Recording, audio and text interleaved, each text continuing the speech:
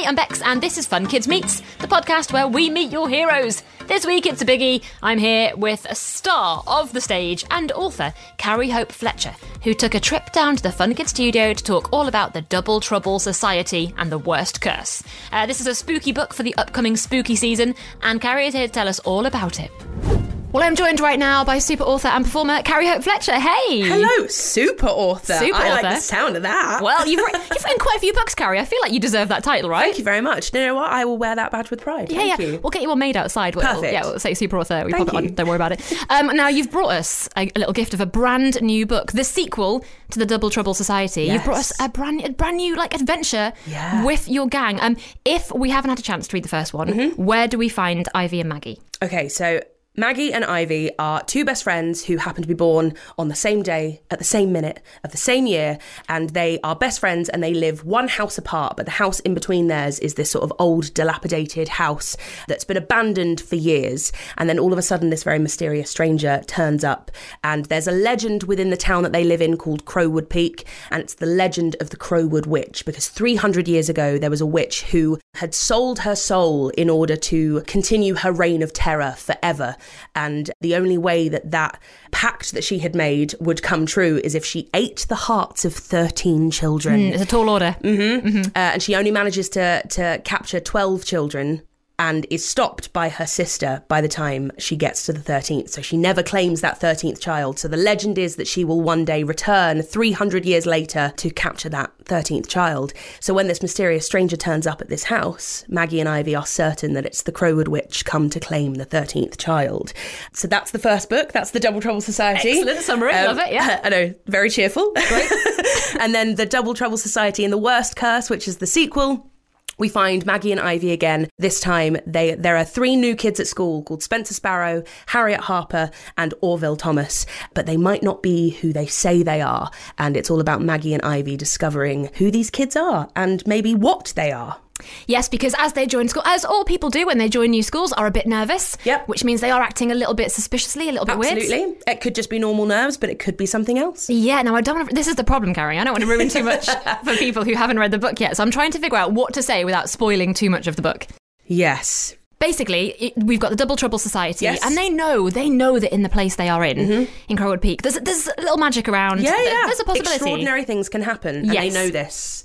The supernatural is well within their wheelhouse. They know that this is a complete possibility, as do pretty much everyone in the town. It's not just the kids. All the adults are pretty savvy to it now as well. They're suspicious in all the right ways. They don't think it's first day nerves. But also we've got to deal with the fact that I don't want to spoil anything from the first book, but we are carrying on the story from the first book because there is someone who is very angry about something that happens at the end of the first book who is coming back to seek revenge. It's so hard to talk about it. I know. It's such a fun story, and it's really pacey. Like, stuff keeps happening in a really good way. Oh, thank you. I'm glad. So exciting. One of my favourite characters was Spencer. I just thought... I love Spencer too. It was really cute, and I was such a big fan.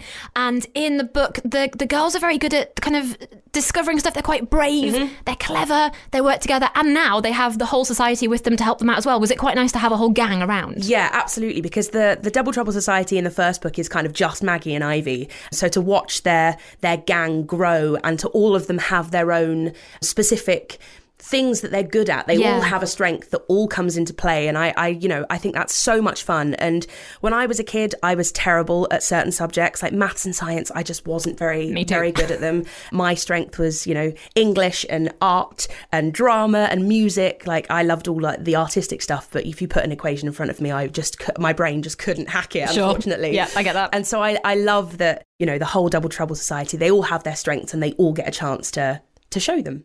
And you've also got Emerald and Amethyst as well, who are good guiders, I would say, of the gang. Yes, yeah. I mean, they want to keep these kids safe, but the fact that Amethyst and Emerald have magic, they could make life very, very easy for everyone, but they are all about making sure the Double Trouble Society, use their own brains and not just rely on their magic for everything. Well, I do enjoy, I don't think this is spoiling too much, there's a bit in the book where the girls get on the broomsticks and have a bit of a fly.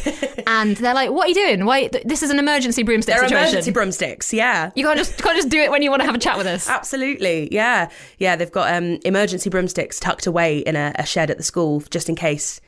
I'd love an emergency broomstick. Wouldn't we all? Just to get home from the theatre and, beat all the traffic. Be great. But yeah, they're specifically for emergencies and if things have ever gone wrong and if they need, to get home as quick as possible. But Maggie and Ivy maybe misjudged the situation and maybe let their want to have a fly around the skies override whether it really is an emergency or not. I did enjoy that bit because it was basically like we just wanted to gossip and we just thought we'd just have a fly we back. We just had loads to tell you. Yeah, which I think I would do as well. Yeah, me too. To be honest, I would 100% be there.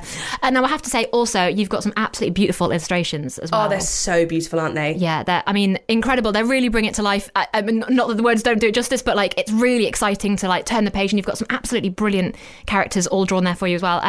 Did you get to see them before they were in the book? Or? I did, yes. But the guy who does them, Davide Ortu, he's just incredible. And he's never, ever shown me an illustration where I've gone, maybe that could be changed. It's always like perfect and spot on. Mm-hmm. And his style just suits the book so perfectly. Well. Yeah. And I love that he really buys into the story and really, has a look through, reads the book and really understands what the chapter headings need to be. Because it's not just the front of the book and the back of the book. There are illustrations the whole way through at the beginning of every chapter.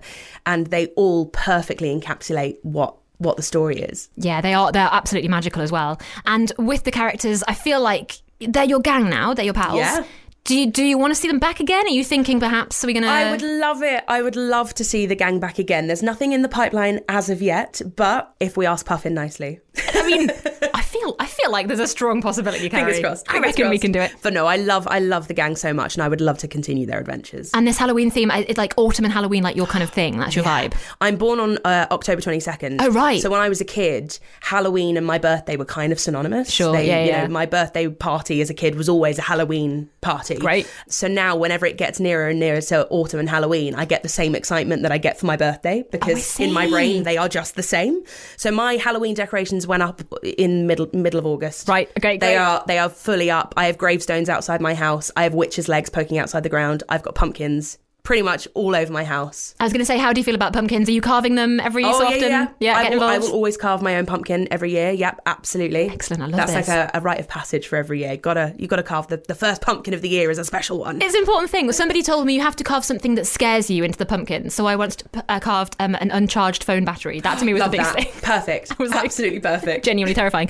Now, speaking of Halloween, I do have a little would you rather this or that. Okay. Just kind of like, because I thought, the book is so exciting. You've got all these characters and it's kind of autumnal and Halloweeny. So no judgment. It's fine. Okay, all right. So if you were a witch, would you rather fly on a broomstick or turn into a bat and fly away? Oh, turn into a bat, definitely. Really? Yeah, I'd love that. Okay. I feel like that's a double power, being able to turn into an animal and fly. And then do an escape. Yeah, that's a good point. Okay. Would you rather make potions or cast spells? Or make potions. Yeah. Yeah. Hard work though, right? I love baking and cooking and I feel like that's a kind of similar thing. Similar vibe, okay. Just less magic. Yeah, but I mean, still, you could have a lovely smell, I suppose. Exactly. From the cauldron. Would you rather be a werewolf or a vampire? Vampire, I think. That was such a quick answer. Yeah, I mean, I feel like being a werewolf comes with... do you know what my fear is? Mm-hmm. It's a ridiculous fear to have.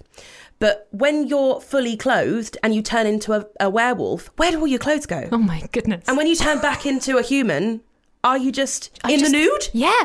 I've never thought of that. That would be very cold. You'd have to take a little rucksack and just hide it in places that you go to. Exactly. So I think I'd rather be a vampire. Okay. But then, does the same thing go for when you turn into a bat? I don't know. Oh my goodness, we need to find some vampires. In your book, there is, again, I don't want to spoil it, but there is an implication that werewolves smell of wet dog. And that's the reason I wouldn't want to be a werewolf because of that. Right. That's why. I understand that. You've put me onto that route. Would you rather, as your familiar, have a pet cat or a pet toad? Oh, cat. I thought you might say that. I've got a cat called Edgar, and I feel like he'd be very offended if I took Toad. It would be weird, wouldn't it? To be like, I'm sorry, but this Toad is coming with me now. Would you rather have a best friend who was a mummy or a best friend who was a ghost? Or a best friend who was a ghost. Yeah? Yeah, definitely. I feel like it's harder to explain a mummy than it is a ghost. At least the ghost looks more sort of like a human, just a little bit more see-through. Whereas a mummy, you've got to explain all the bandages, why pieces of them are falling off everywhere. That's a good point. Why they lost a toe. Yeah, they're in a lot of accidents recently. They can't help themselves. And I'll understand if you can't answer this one or if you're finding it tricky. Would you rather be Ivy or Maggie? Oh, that's so difficult. I want to be as clever as Ivy, but I want to be as brave as Maggie. I feel like if I could be a perfect amalgamation of the two of them, I would. All right. But I've always felt like I'm more like Harriet Harper. Oh, really? Yeah. Okay, who's only just been brought into this book now? I know, yeah. Yeah, she's the sort of person who dresses how she wants people to see her. So she dresses in sort of like really cool clothing. She sews thorns onto her jacket to make her look like fierce and awesome, but really she's actually quite soft at heart and quite gentle and a little bit timid and a bit scared, really. And I feel like that's what I'm like. I'm like, I want to show the world that I'm like brave and cool, but I don't think I am.